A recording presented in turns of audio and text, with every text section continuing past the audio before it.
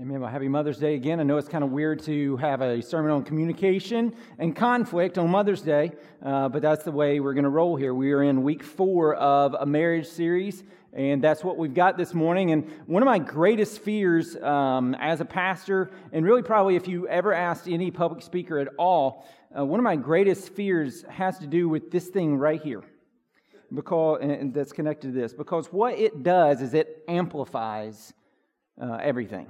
So right now it's amplifying my voice. That's a good thing. My fear involves if it's live and I walk in the bathroom. That's what I don't want to get amplified out to all of you. That would be terrifying, okay? It just amplifies. Good and bad, it amplifies. That's what it does. Marriage is very similar in that it amplifies everything. So the good things that you bring into marriage, they get amplified, and oftentimes they improve. So love deepens, affections grow, friendship grows. All these good things, they get amplified.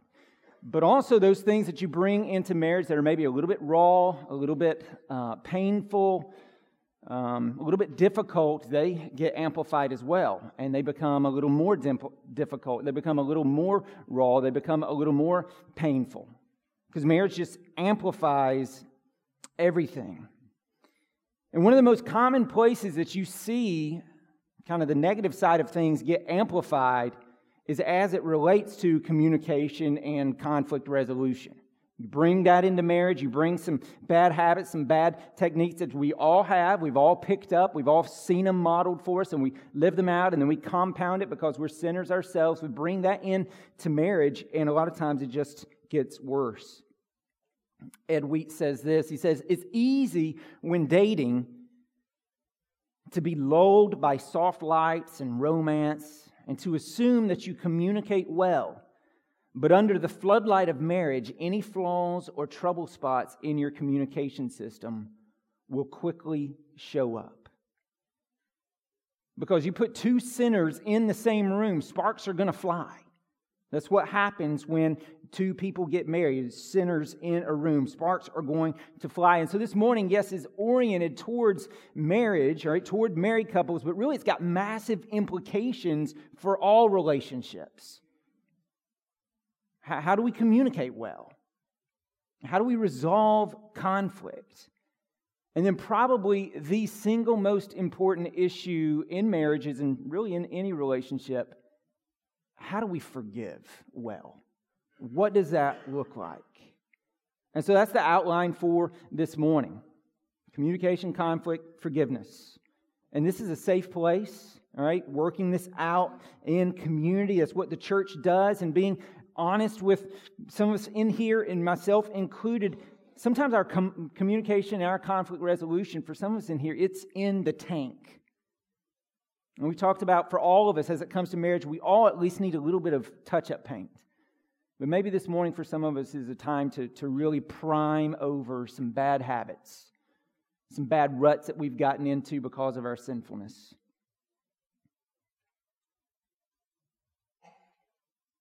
That's what I hope to see this morning. In Christ, old dogs can learn new tricks. He makes all things new. And so hopefully this morning we might pick up on a few new things and let the hard work of allowing the Spirit to go to work in our lives, changing us, begin. And so communication, conflict, forgiveness, one sermon, no problem. We'll be here for an hour and a half. Let's go. I'm joking, I hope. Number one, if you're taking notes, communication is a two-way street.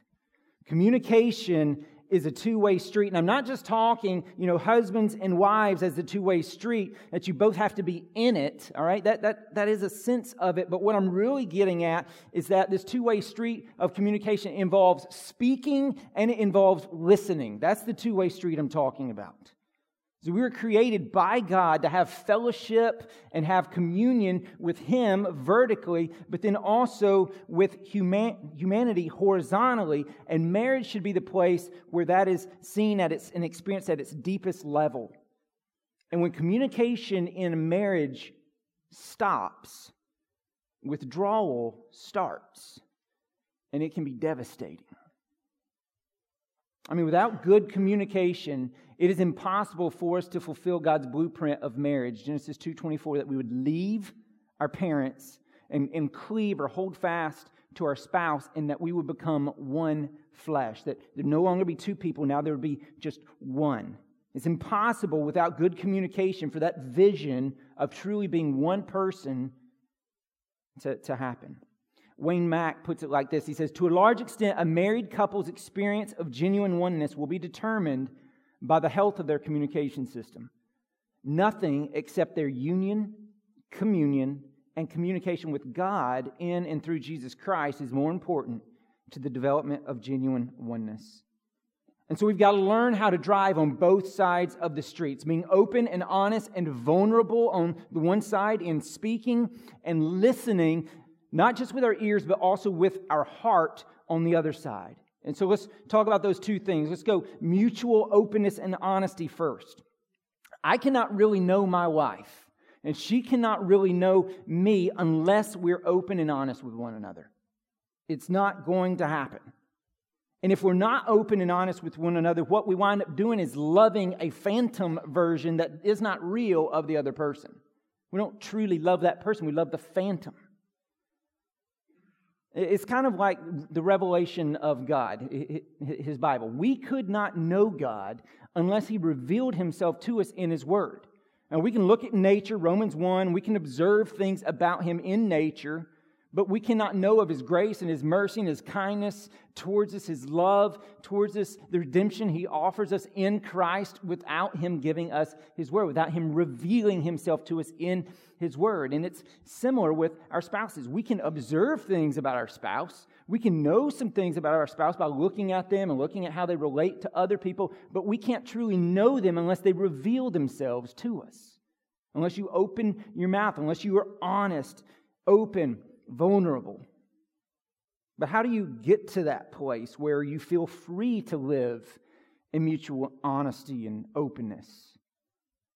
How do we get there? You get there by remembering and focusing on a couple of things. Number one, who you are in Christ. Who you are in Christ, that you are forgiven, that you are redeemed, that you are loved, that you are a new creation and you are being made new day by day by day, and that you're not defined by your mistakes, by your past, by your sin. You're defined by Christ, His righteousness for yours. You give up your own, trying to claim out, and you've grabbed hold of Christ, and you are His. You remember who you are in Christ.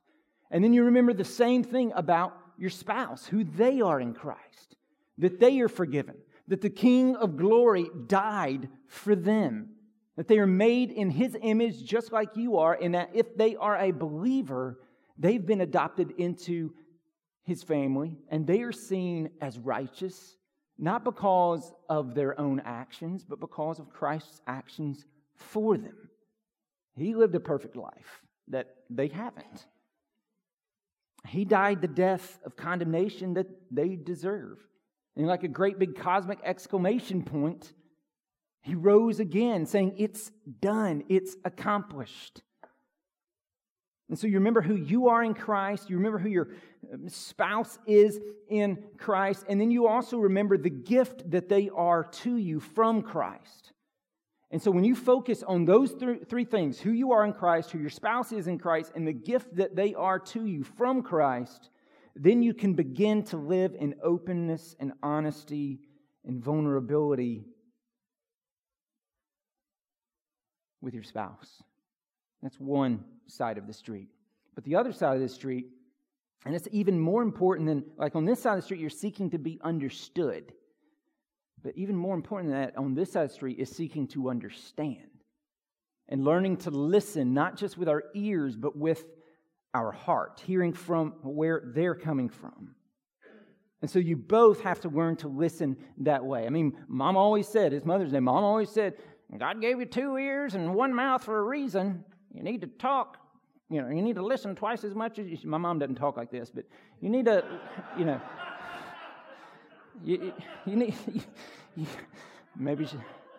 You need to listen twice as much as you talk. And she's right. Listening is one of the most basic skills that is absent in marriage and really in any relationship. And I'm at the top of the list on this. I am not good at this. You can ask Sarah. She literally has to tell me sometimes, listen with your face. All right? Listen with your face. She has to tell me that. And so let me just throw some active listening skills at you. This is just real practical. Today will probably be the most practical sermon of these 5. All right, as you're listening, seek to understand first, then be understood. Make your goal to understand them before, trying to ensure that you are understood. And give that full attention. Listen with your face. Turn the TV off, put the iPhone down, put the iPad down, give your full attention. Don't interrupt. Don't interrupt. Communicate empathy as you're listening, not fake empathy. Like truly enter into where that person is coming from. And ask questions, not sarcastic ones. Real questions. And when you're speaking on the other side, be truthful. Don't exaggerate. Don't use words like always and never. All right? Those words aren't helpful. They're not true, and they can hurt. Not just hurt, they can kill. And then, you know this. 60% of communication is nonverbal. So what your posture is says something.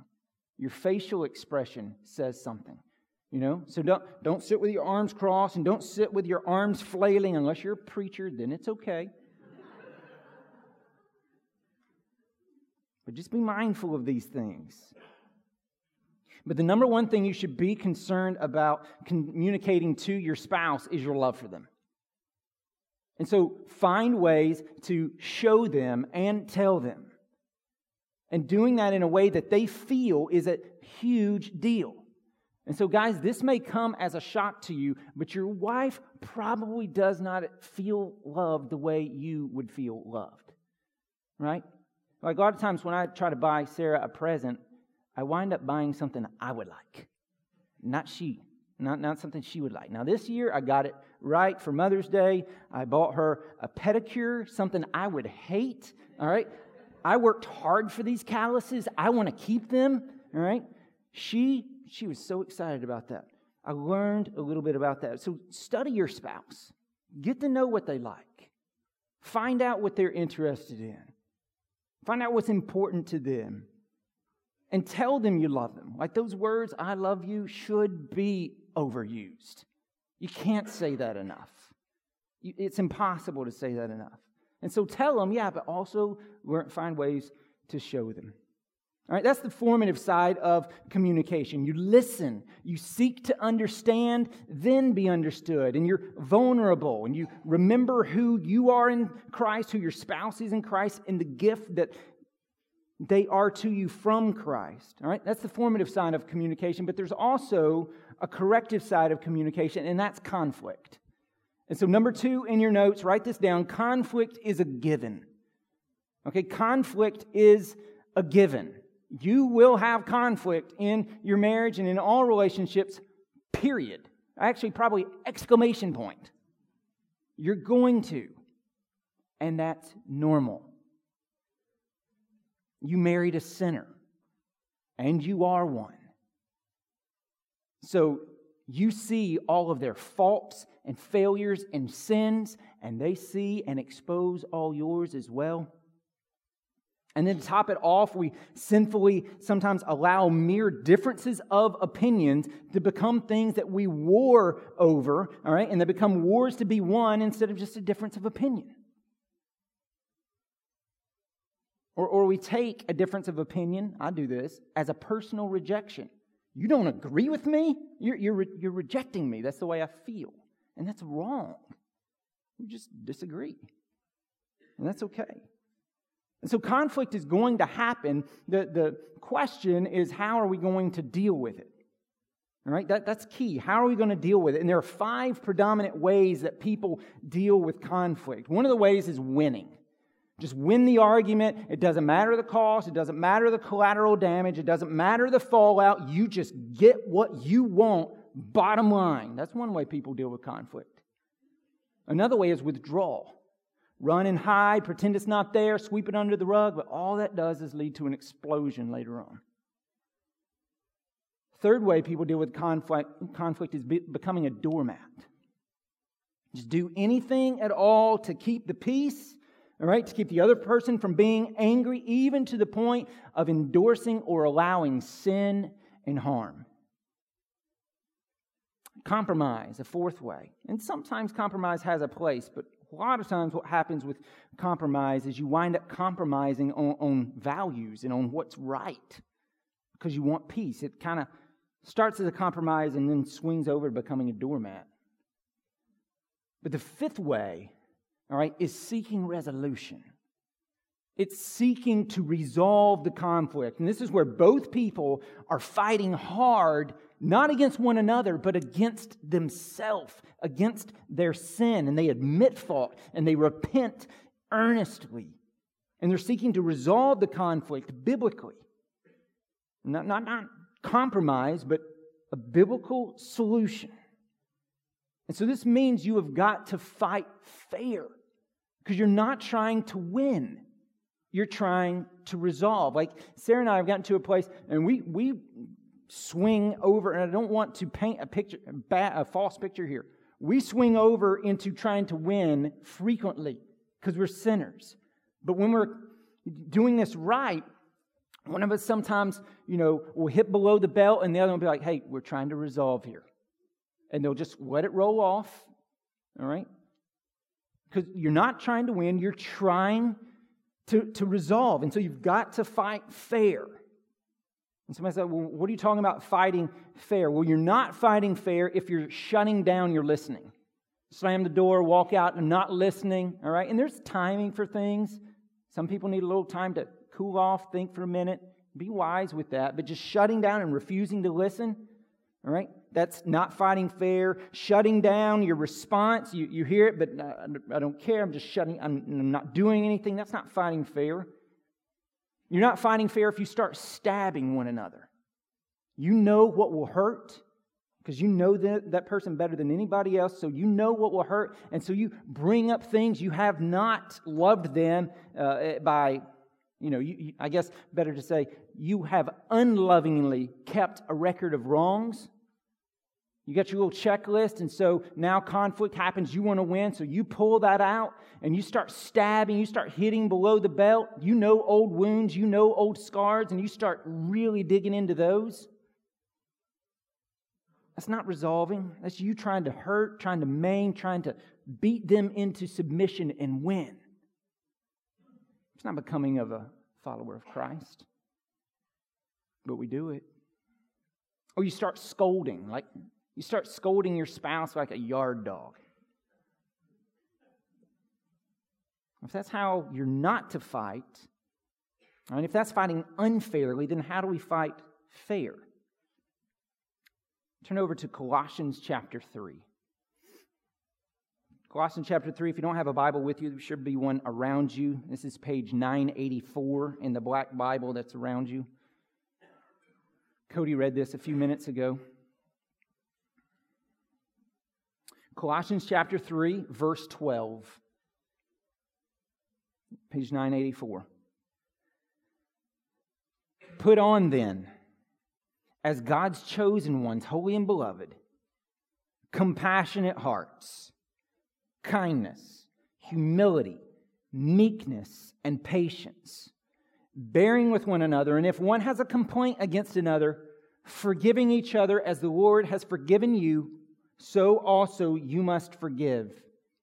And above all these, put on love, which binds everything together in perfect harmony.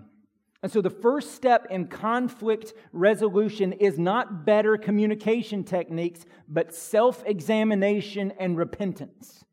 Because this is how we're to conflict. All right? We're to conflict like this. And so you focus on yourself, not on yourself and how you feel, but on yourself on how you're living these out. Are you conflicting like this? Are you fighting like this? Because this passage, look at it, it's assuming that conflict's going to happen. That's why they're talking about bearing with one another, forgiving one another, loving with one another. It's assuming conflict is going to happen. And so it's saying, hey, here's how you conflict. It's going to happen. Here's how you do it. Verse 12, you put on, as God's chosen ones, holy and beloved, compassionate hearts. Right? You're seeking to understand. You're seeking to hear with your heart and not mentally prepare your next attack while that person's talking. You're seeking to hear them. And you fight fair by, even in your disagreements, being kind. You don't throw words. You don't call names. You don't attack. You don't attack the person's character. That's not working towards resolution. That's seeking to win. So we conflict with compassionate hearts, with kindness, with, what's that next word? Say it louder. Humility. Compassionate hearts, kindness, humility. Humility. Imagine if you fought with humility. Imagine how many degrees that would de-escalate the heat of the fight. And imagine how you would really begin working then towards resolution. Because you're going to get nowhere if you are not willing to admit fault and look at yourself and your own faults. Compassionate hearts, kindness, humility, meekness, and patience, bearing with one another. And if one has a complaint against another, forgiving each other. As the Lord has forgiven you, so also you must forgive. And above all these, put on love, which binds everything together in perfect harmony. And so basically, the way we fight fair, the way we fight biblically, is we fight with the gospel. All right, we seek to live out the gospel, because the gospel is not just about saving souls. It also can save marriages. And so here's how you live out the gospel in the midst of your conflict. Number one, and then I'm going to put these in first person statements. I must realize that, like Paul, I am the chief of all sinners. I must realize that I, like Paul, am the chief of all sinners. Listen to the words of 1 Timothy chapter 1, verse 15. You don't have to turn there. Just listen for a second. The saying is trustworthy and deserving of full acceptance, that Christ Jesus came into the world to save sinners, of whom I am the foremost. But I receive mercy for this reason, that in me, as the foremost, Jesus Christ might display His perfect patience as an example to those who are to believe in Him for eternal life. To the King of the ages, immortal, invisible, the only God, be honor and glory forever and ever. Amen. Now, when Paul says that he is the chief of all sinners, is that qualitatively true? Is he the worst sinner to ever live? No. But that's how he saw himself. He focused on his own sinfulness more than the sinfulness of others. And friends, how might that change your marriage if both of you started operating that way? If you became more aware of your own sins than your mates. If you thought more about your own sinfulness than your spouse's. All right? About your own sinfulness than being sinned against. If you regarded the biggest problem in your marriage and in your conflict 99% of the time to be you and your sinfulness, you're starting to live out the gospel now, because you're admitting, I'm a sinner. I have a problem. And so, number one, living out the gospel in the midst of conflict, I must personally regard myself as the chief of all sinners. I'm the problem. Number two, I must realize that circumstances and spouses don't cause sin, they reveal sin. And I must realize that a sovereign God with great love and precision gave me precisely the spouse that I need for Him to work to make me into the person He wants me to be. See, not having your love language met exposes your sin. Not having your needs met exposes your heart. Not receiving what was promised even in vows that we might have said on this stage, and not getting that, it exposes your heart, your selfishness, your entitlement, your sense of like me. And so think of your mate as a bit of holy sandpaper from a good God who wants to polish down those rough spots in you. And He gave you exactly the person that He wants to help do that. So avoid the temptation to resent your spouse when they start exposing your weaknesses and your sins. God's at work. He's refining. Don't be a baby. And don't respond like a king. How dare you? I'm a king, and how dare you expose my sin? There's only one king. You're not him, but He's at work in you. Let Him work. Number 3 of living out the gospel in the midst of conflict. I must realize that if this marriage is to change, I have to change. I have to realize that that the only person I can change is myself. I cannot change my spouse. I can change me. I am not responsible for their actions. I am responsible for my own. I cannot control her, but I must control me. I think of Luke 6, verse 42. How can you say to your brother, brother, let me take out the speck that is in your eye, when you yourself do not see the log that is in your eye, in your own eye? You hypocrite. First take the log out of your own eye, and then you will see clearly to take out the speck that is in your brother's eye. Because what would happen in your marriage is if each of you spent as much time evaluating yourself as you do evaluating your spouse. The most powerful thing that you can do to improve your marriage is you be the best mate that you can. You be the spouse that God has called you to be. And oftentimes when you do this, your spouse will respond likewise. But even if they don't, bottom line, if your marriage is to change, all right, I have to change. Like, you have to change. That's how we live out the gospel here. And then fourthly, I must realize that God's grace is sufficient for me regardless. John Newton, the famed pastor, William Wilberforce, Amazing Grace, if you've seen that movie or read, all right, former slave trader who became a pastor, wrote Amazing Grace. When he was on his deathbed, he said, "My memory is nearly gone, but I remember 2 things: that I am a great sinner and that Jesus is a great Savior." His grace not only provides pardon for our past sins, but also the power that we need to change. And He never runs out of grace. And so that means you never run out of power to change. And so let Him change you.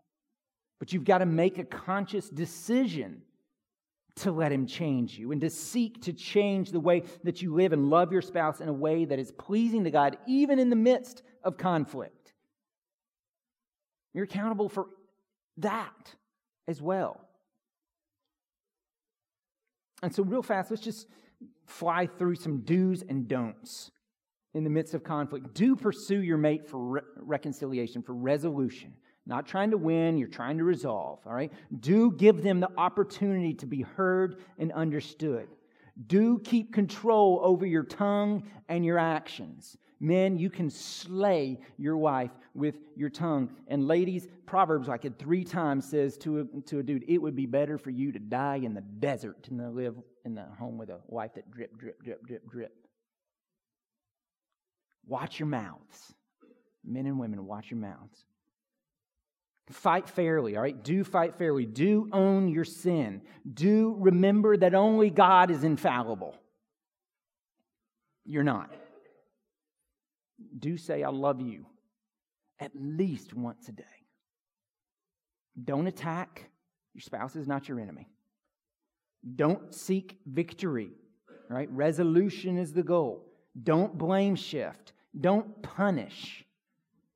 Don't be a doormat. Don't withdraw. Do put on then as God's chosen ones, holy and beloved, compassionate hearts, kindness, humility, meekness, patience, bearing with one another. And if one has a complaint against another, forgiving each other as the Lord has forgiven you, so also you must forgive. And above all these, put on love, which binds everything together in perfect harmony. And so 1, communication's got to be a two-way street. 2, conflict is a given, and this, Colossians 3:12-14, this is how we conflict. This is how we fight. And so if we fight, and if conflict is a given, that means 3, forgiveness is a must.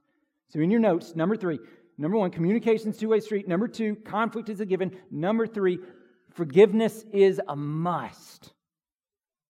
Colossians 3 again, put on then as God's chosen holy ones, holy and beloved, compassionate hearts, kindness, humility, meekness, patience, bearing with one another, and if one has a complaint against another, forgiving each other. As the Lord has forgiven you, so you also must forgive. Forgiveness is a must in marriage. Someone once asked Ruth Graham, Billy Graham's wife, what the key or what she thought the definition of marriage was. And she said that marriage is the union, a good, godly marriage is the union of two forgivers. And she's exactly right. The phrase is, I love you. The phrase, I'm sorry. And the phrase, I forgive you, should be the 3 most frequent things said in your house. Forgiveness is a must. Flip over to Matthew chapter 18, all right, page 823. In the Bibles that are around you. Matthew chapter 18, the first half of this chapter 18 is all about church discipline.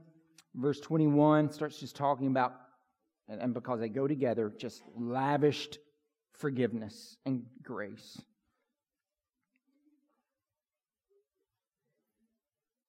Matthew chapter 18, picking up in verse 21. Then Peter came up to him and said, Lord, how often will my brother, Lord, how often will my brother sin against me and I forgive him? As many as 7 times? And Jesus said to him, I do not say to you 7 times, but 77 times, or 70 times 7 in other locations. Therefore, the kingdom of heaven may be compared to a king who wished to settle accounts with his servants.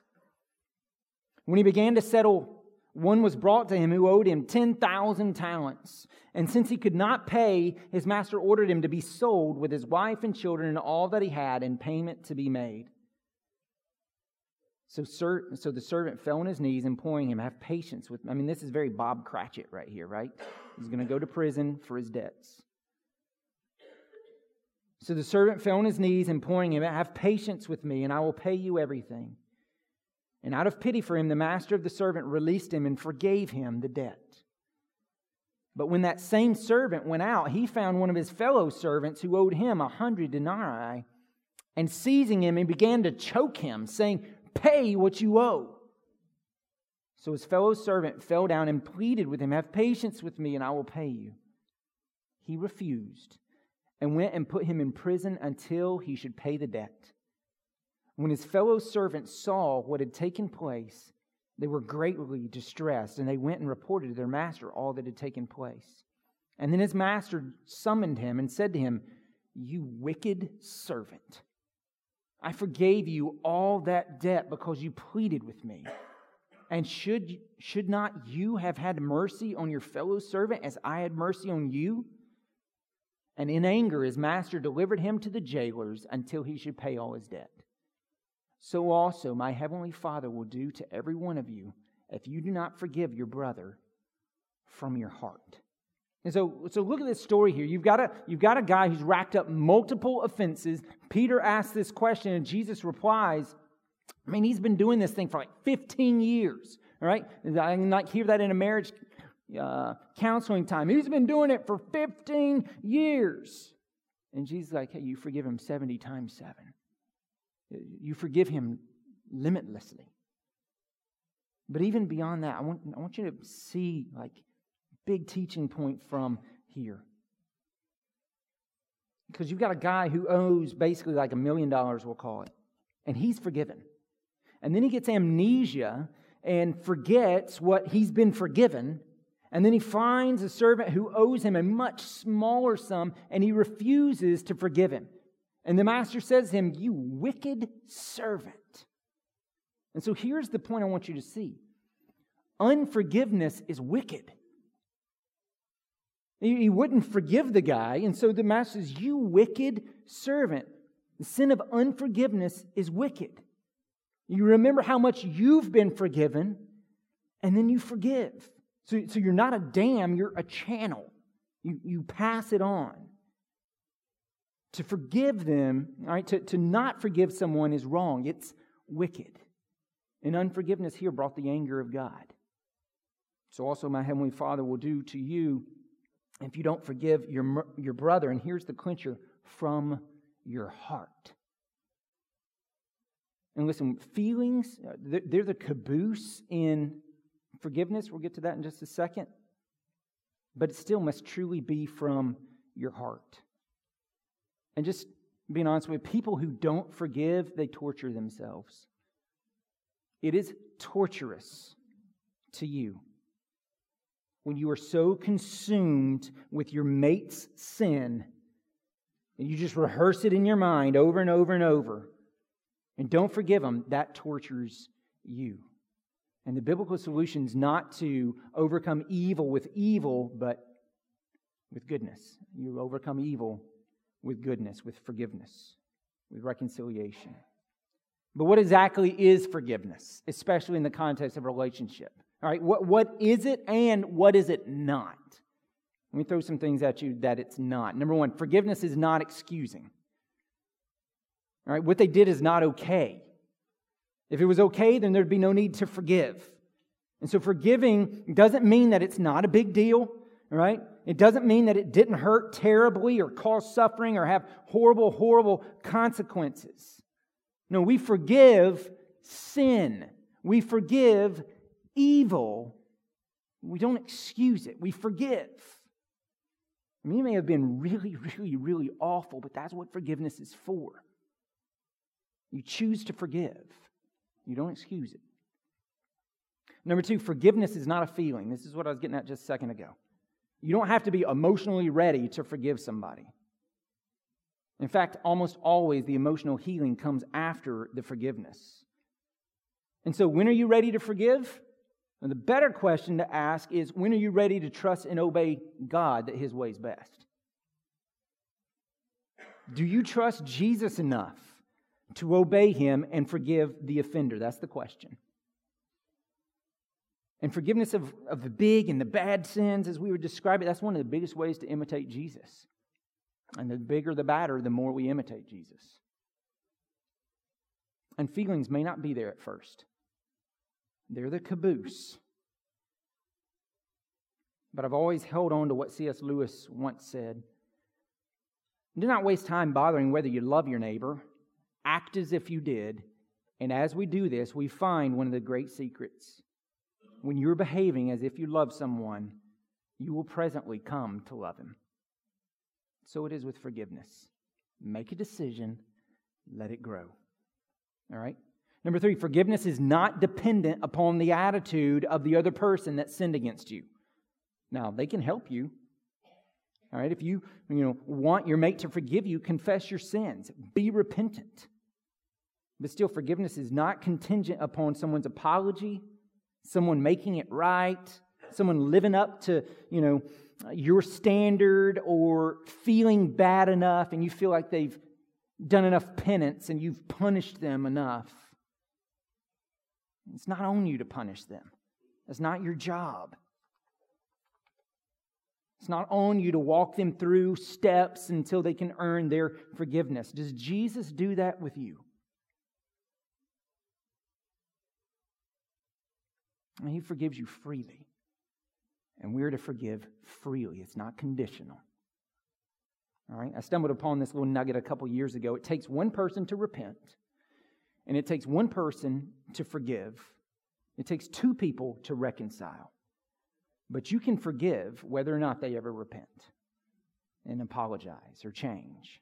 And we're called to this. We're called to be continual forgivers, quick to forgive because we realize how much we've been forgiven of. Number 4, forgiveness is not equal to immediate trust.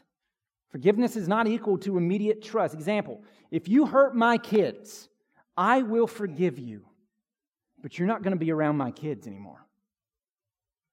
Does that make sense? I love you, and I want good for you, and I release, ill will. I don't hold that towards you, but that doesn't mean that the relationship is just going to return to what it was before instantaneously. I mean, like adultery. Think about that for a minute. It's the offended person who's called to forgive, all right, and continue in the marriage, but trust is not going to immediately flow. It takes time for trust to be restored. And how is trust restored? I'm not talking about how's it start. I'm talking about how's it restored after it's been broken. It's pretty simple. You trust people who are trustworthy. I'm not talking about you punish them until they earn back some right. I'm not talking about that. That's a lack of forgiveness if that's where you're at. But as people show that they're trustworthy, you give them your trust. All right? Forgiveness begins with a choice. It's not an emotion. And it's not equal to immediate trust. Number 5, forgiveness is not forgetting. Forgiveness is not forgetting. I hear people say things like, be like God and forgive and forget. And I just want to ask them, what bizarro universe do you live in? God is omniscient. By definition, He knows all things. That means He can't forget anything. So be theologically consistent. He can't forget things. So what does that mean when we see things like God forgets? It's that He chooses not to remember. And so you can't forget, but you can choose to not remember, to not call it to mind. That's what God does with our sins. He can't forget, He's omniscient, but He chooses not to hold it against. He chooses not to remember that. He chooses not to call it to mind. And when we forgive, we are intentionally choosing not to remember that thing, not to think about what they've done. And if you're dwelling on what someone's done to you, they've sinned against you in some way, and you're just rehearsing and basically offending yourself over and over and over in your mind, you're not forgiving that other person no matter what you say. Scripture says, don't think on the things that are below, but think on the things that are above, those things that are good, holy, pure, noble, right. Think on those things. And like replace your negative thoughts of your spouse or what they've done with positive thoughts. In fact, on that note, I'd encourage all of you to pick up this little book. I put it in your recommended resources. It's called Peacemaking for Families, a biblical guide to managing conflict in your home. Even just the first 2 chapters is worth the price of admission. Get this book. It'll be very, very helpful to you. And in it, the author, Ken Sand, he writes about 4 promises of forgiveness that I think are really, really helpful, really true. He says that forgiveness is a decision where you choose that I will not dwell on this incident in my mind. It's a decision where you choose I will not bring this incident up again and use it against you. All right? That's forgiveness.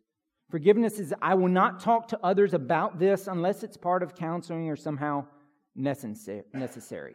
It's not, let me tell you what Sarah did. Oh my gosh, you would not believe what Joe did this weekend. It's not that.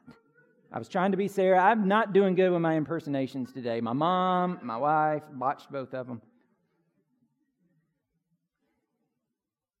Forgiveness is a decision where you choose to do your best to keep whatever's happened from harming and hindering the relationship. And so forgiveness is an event, yes. Don't forget that. You make a decision, but it's also a process. All right? It starts with a volitional decision, and then over time, that emotional response will come. So it starts with a decision, but it moves from volitions to emotions. And it's a must in marriage. It's a must. But again, going back to the first week even, just as our wedding, like that day is a declaration of our love for our spouse, so our marriages are a declaration of God's love for sinners. That's what they picture. All right, we're painting a picture of Christ's love for the church by the way we treat our spouse. Because like Jesus, we're called to love sinners because you married one. You're displaying Christ's love for sinners in your marriage. And so we show God's love in that way by how we love our spouse, and we love them well as we communicate freely, openly, and honestly. As we realize conflict is a given, and we learn to fight fairly and seek resolution, not victory. And as we forgive just as we've been forgiven, freely, fully, finally. We're not the wicked servant who has been forgiven of all this, but then won't forgive this and tries to choke our spouse. And we forgive because we've been forgiven. This is how the gospel changes our marriages. It doesn't just save our souls, it can save our marriage. And so breathe in God's grace and His goodness and His kindness towards you in the gospel. And then breathe it out on your spouse and your household to the praise of His glorious grace and your own good and joy. Let's pray. Father, we thank you for this time, Lord, and I pray, Lord, that you would massage these truths into our heart and into our minds, God. Father, that we would not, that we would see conflict and we would learn to fight fairly, Lord, but we would learn to fight especially ourselves, to make war on our sinful inclinations, on our selfishness, on our narcissism, on our me-ism, on our entitlement. Father, we would remember we are called to live for the other, to die to ourselves daily just as you died for us, to display your love for sinners in our marriage. We are called to love sinners like you said to, and like you did, to the point that you went to the cross for us. Help us to go to the cross, metaphorically, for our spouse. Again and again and again and again. In Jesus' name, amen.